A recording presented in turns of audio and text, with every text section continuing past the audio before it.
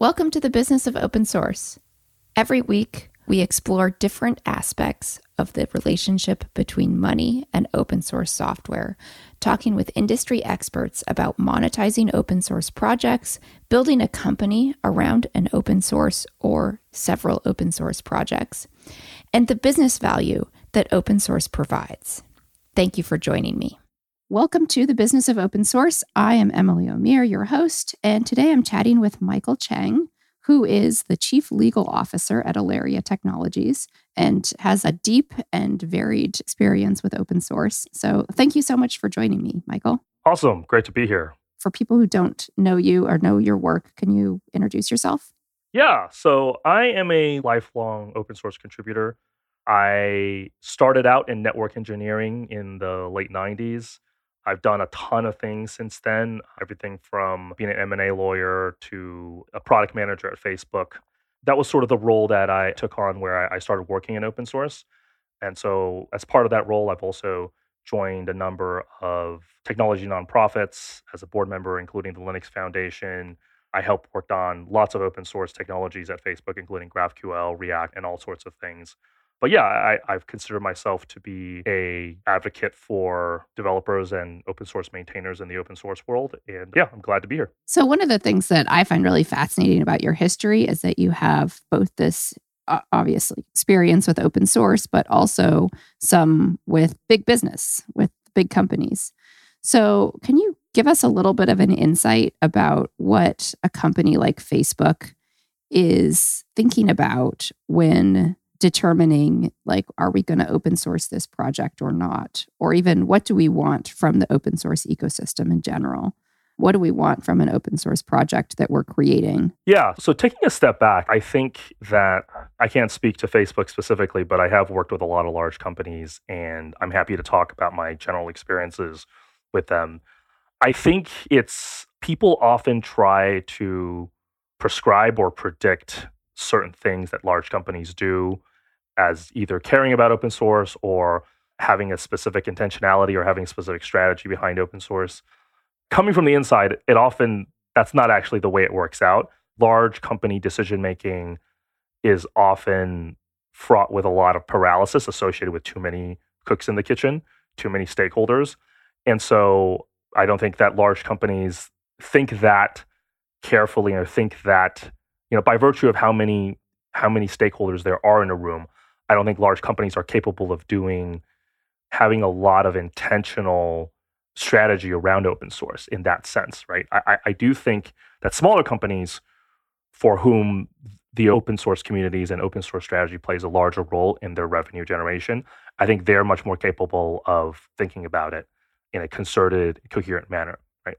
That being the case, I think to answer your question, I think that as a result in large companies, it is often very individual driven. It is often driven by the principal engineer who feels very, very strongly about a specific thing, right? He or she, through their political clout, then goes off and basically defeats all of the detractors who may raise their hand and get in the way of something. I think there's often been a champion who feels strongly in one way or the other, and then everything results from that. So first question, I have a lot of questions there, but the first question I have actually is, what do the detractors say? Like in this sort of hypothetical situation where you have a principal engineer saying, hey, we need to do more open source or whatever, and then uses their political clout to, bulldoze over whoever disagrees. What are those voices of disagreement usually bringing up? It really depends on the company, right? Certain companies may want to be in everything. Amazon, Microsoft, these are companies that probably could be and may be in everything, right? These are very sort of business-driven companies, business management-driven companies, right? A first type of detractor would be someone who'd be like, hey, you're open sourcing something in this area. We are not doing anything in this area right now, but we could be in the future, right? So you are presumably limiting the future revenue of a particular line of business, right? That is an often detractor. Now, Facebook did very, very specific things and did not do very specific things, right? So those detractors really did not exist because I think our swim lanes were a lot clearer, right? But relative to, I imagine at Microsoft or Google or some of these other larger conglomerates that do a lot more things, those are the first type of detractors. Another detractor is HR is sometimes a detractor. And the reason for that is because when someone becomes a BDFL or when someone, sorry, a beneficial dictator for life or a chief maintainer or the head maintainer of a company sponsored open source project, they then develop a second persona associated with the open source community, right? So then you have, hey, I'm Jane Doe. I'm speaking to you in my capacity as principal engineer at Acme Soft. But then I also have this other persona where I'm Jane Doe. I'm speaking to you as chief maintainer of Acme Hub project or something, right? And as the maintainer of the community, they often are not going to toe the same party line and not going to be subject to the same comms restrictions that principal engineer of Acme Soft would be, right? So if like there's a big controversy that comes up, maybe something that is politically relates to political identity or sexual orientation or something, they would feel pressured to speak up and to take a public stand as a community maintainer, something that as a company perspective may not align with a company's like marketing or comm strategy, right? People in HR who've seen this play out, this like dynamic play out over and over again would probably also raise their hand and worry about that, right?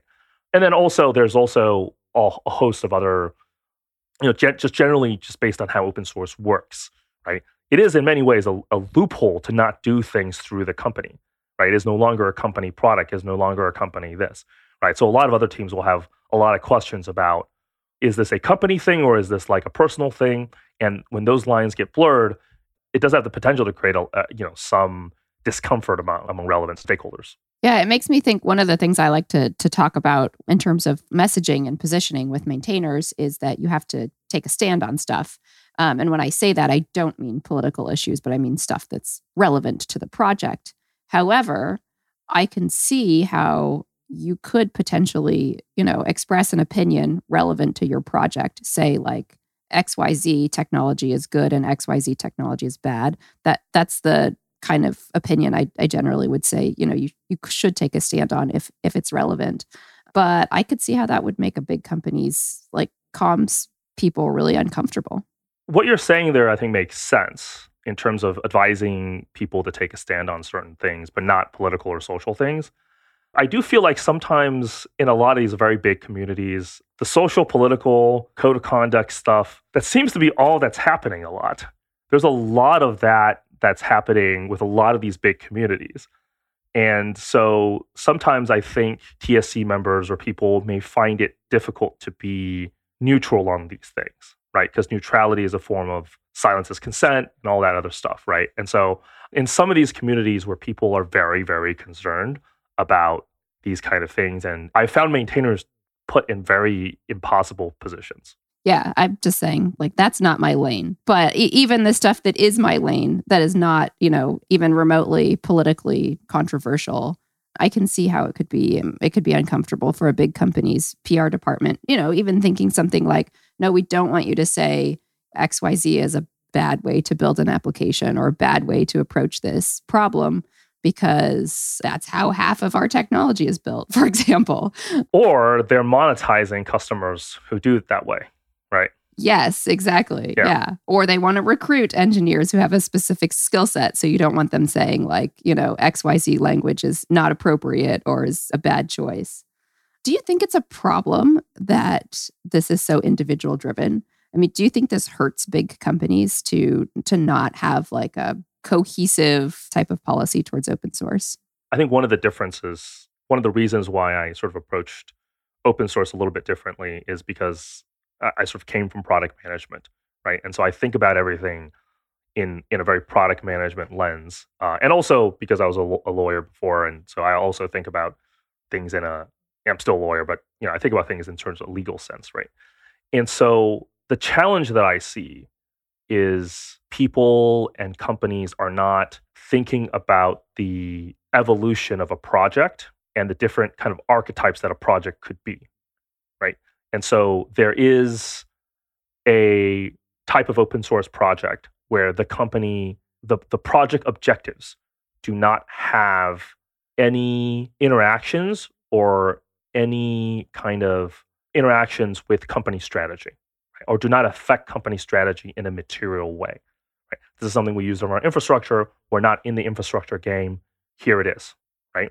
And I think in those cases, right, the way that all of the maintainers, all the people who participate in the project that are also employees of the company should be behaving in a specific way, which is, this is something I'm doing in my spare time. I'm not acting in my capacity as a company employee. I won't be using company resources. I'll just be doing this in my spare time. And that's that, right?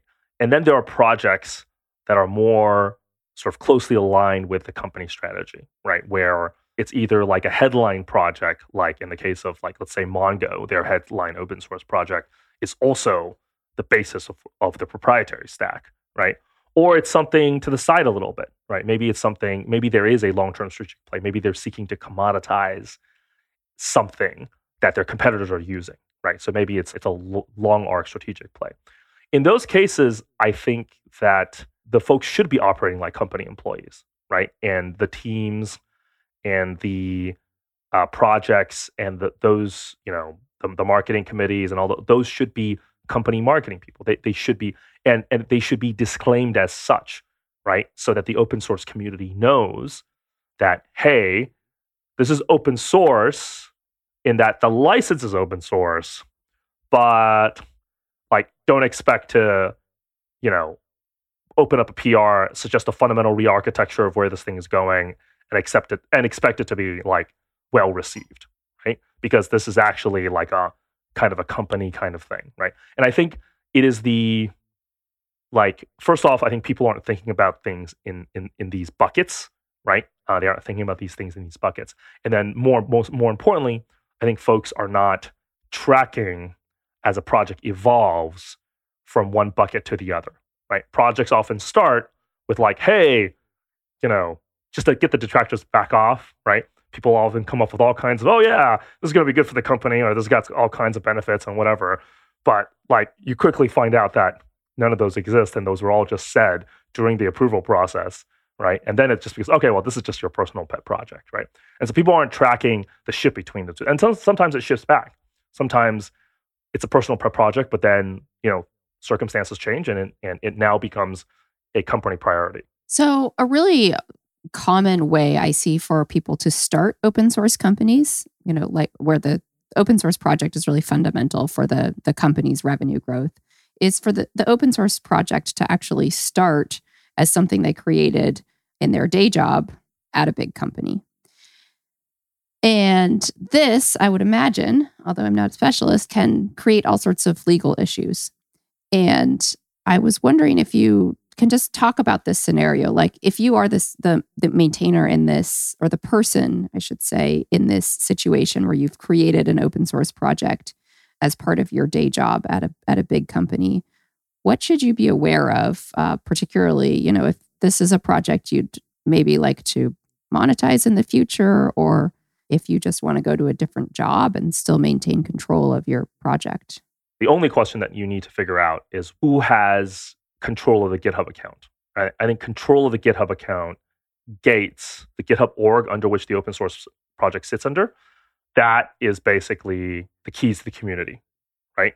And then who then also controls the Discord or the Slack, right? These are where the community lives, right? And that's where the community talks about. That's where, if your project is now very, very popular, it is now the standard, a mini standard of which in a specific industry, and all the conversations of where to move the standard, and all of that is located as part of the GitHub org or as part of the Slack or whatever, then that's where the community lives, right? And so I think if you're talking about stewardship, if what you want in the future is stewardship of the community, then you're going to need to negotiate. You can either have it spun out into a foundation, or you're going to negotiate something with your company to say, hey, we're going to transfer these things from my stewardship in my capacity as company employee to my stewardship in my capacity as community organizer, right? Oftentimes, those two things are tied to the personal emails of the main maintainer anyway, right? And so that does come up when, hey, I'm the main maintainer of it. I will just take these on my way out the door, and because it's tied to my personal email, but then the company feels differently. That's often comes up. Outside of stewardship of the community, I don't think there's too much stuff you have to worry about, right? If it is open source, if it is open source based on an OSI approved license, there's nothing to keep you from just forking it and monetizing it if you want, right? If you're the one who has all the know-how, all the connections, there's no problem with that, right? Because it's just open source. So if you do have the GitHub account and the community set up to your personal email address and the company's like, doesn't feel like you can just take those with you out the door when you leave, I mean, can you just say like, screw you? Do they have a right to do anything? In many jurisdictions, it falls to the question of whether the nature of the open source project was something that you were being paid to do in your day-to-day job. Like, let's just say like you were being paid to develop an open source community, then all that stuff is company property, right? But if you got like a written consent from your manager to say, hey, I'm gonna work on this stuff on my side, and then it ended up blowing up, that's different, right? In California, for example, employers have a confidentiality invention assignment agreement, right? The invention assignment agreement assigns and transfers all rights from the employee to the employer.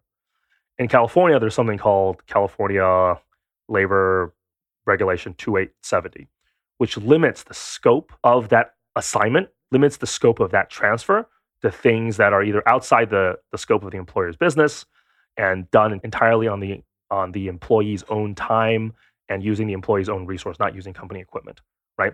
So in California, if you fall within that carve out, doesn't matter what you signed with the employer, that stuff is yours, right?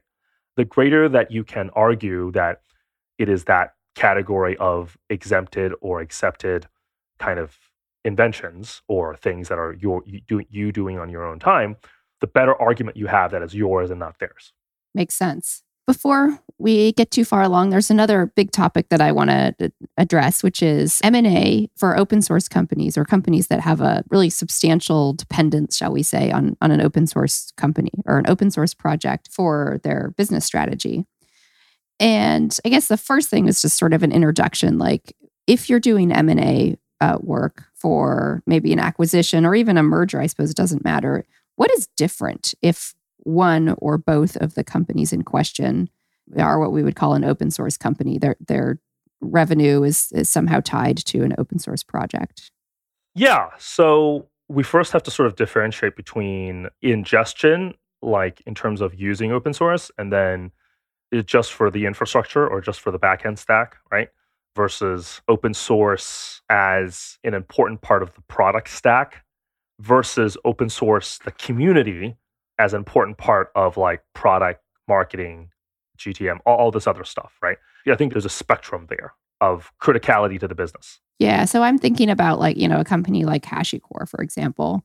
If HashiCorp theoretically is acquired or Red Hat or whatever. So if HashiCorp is acquired, is there something different? If HashiCorp merges with another company, is there something different? Also interesting, when HashiCorp makes an acquisition, is there also something that's different that we would want to consider? Yeah. So I think this was definitely the case a couple years ago. Maybe it's improved since then.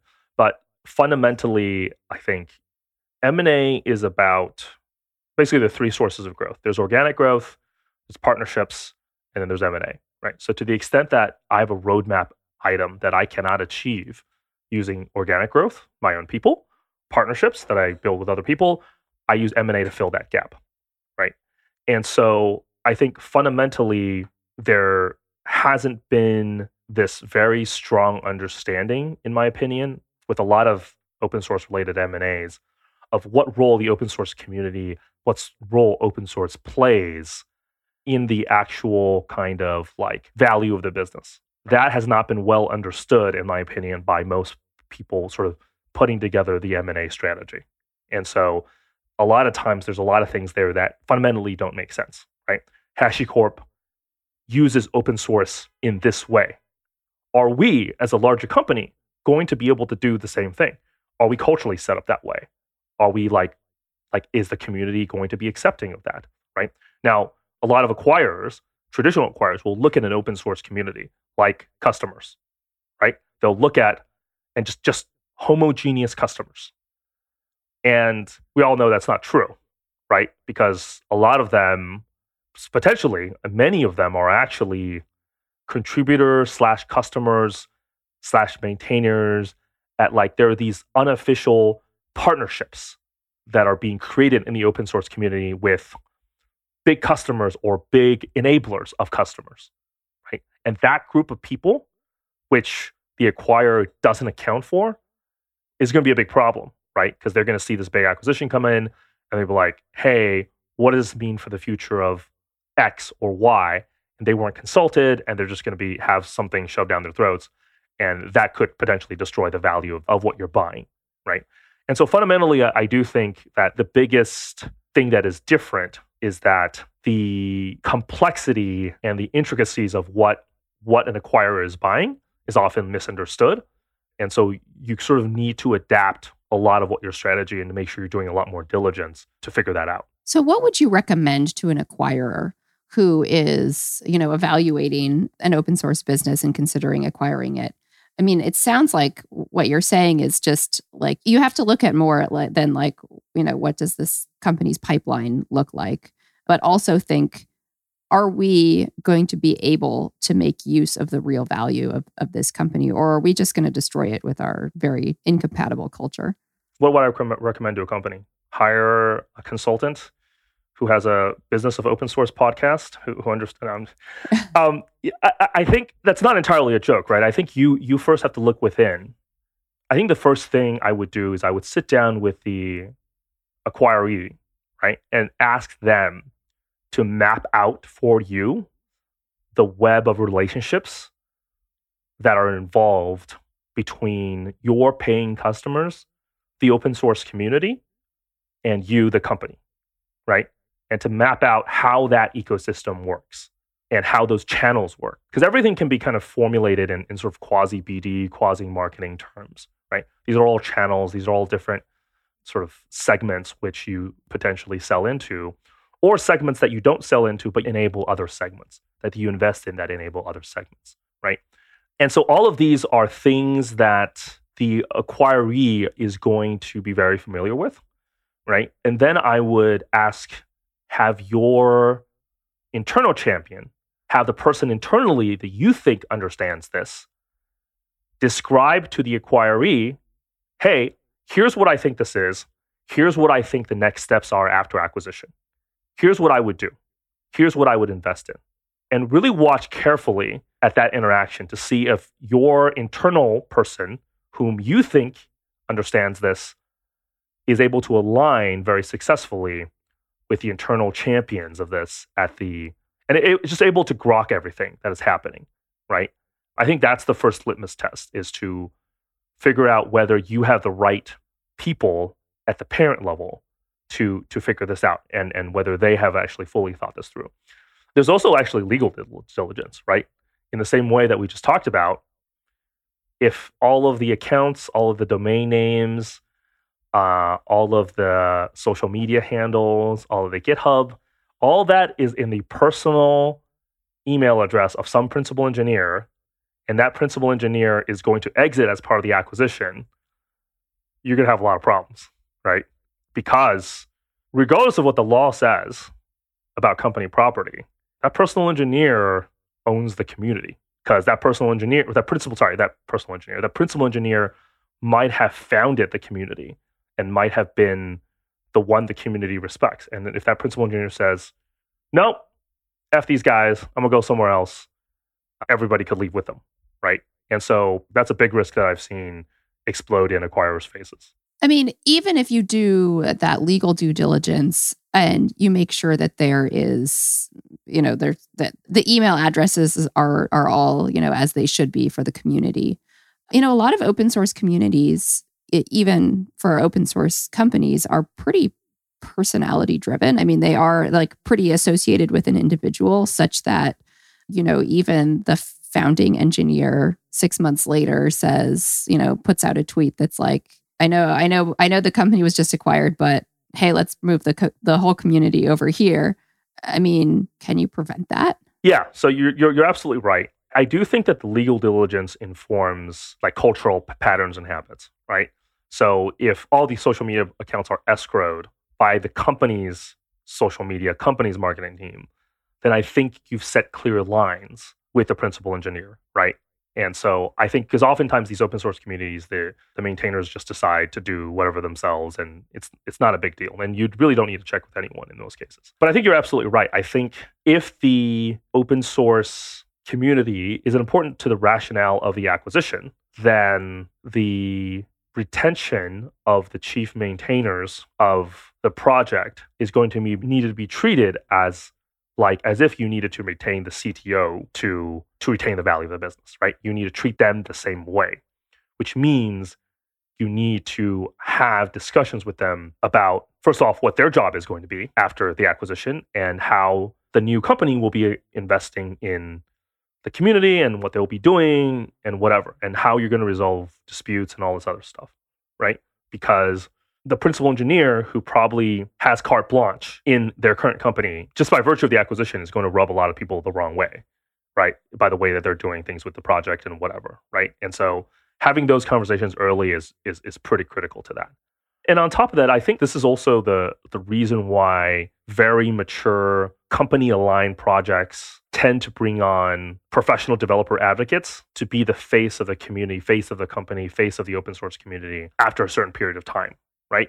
Because first of all, principal engineers sometimes want to do other things, so it diffuses or it lessens or mitigates the risk of folks leaving and folks going and doing other things. It allows people to do other things. Maintaining a project is a lot of work, so they get burned out, right? And so this can help to buttress some of that. Sounds like part of the message is if you're a founder of an open source company and you are that face of the company and the project in the community, and you want to make your company a little bit more acquirable, like transition yourself out of being that face. Hire some professional developer advocates. Before we wrap up, anything else that you want to add about how acquirees or acquirers could be a little bit more savvy and try to make the acquisition more successful? Yeah, I think the treating the open source component of the business as another business unit, I think that's the best advice that I can give, right? And allocating the resources and the time and the energy to go to understand that.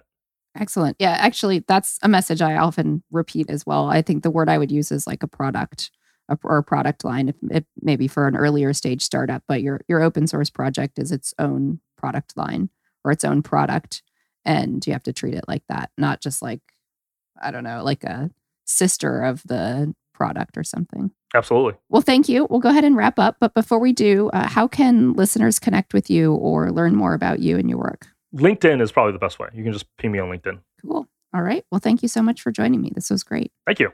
Thanks for listening to this episode of The Business of Open Source. If you'd like to learn more about positioning, messaging, and go-to-market for open source and cloud-native startups, head over to my blog, positioningopensource.com. You can also join the conversation on Twitter. I'm at Emily O'Meara, and you can feel free to reach out on Twitter or on my website and blog with questions or comments. If you enjoyed this episode, also please share and help more people discover this podcast. Thank you, and we hope to have you next week.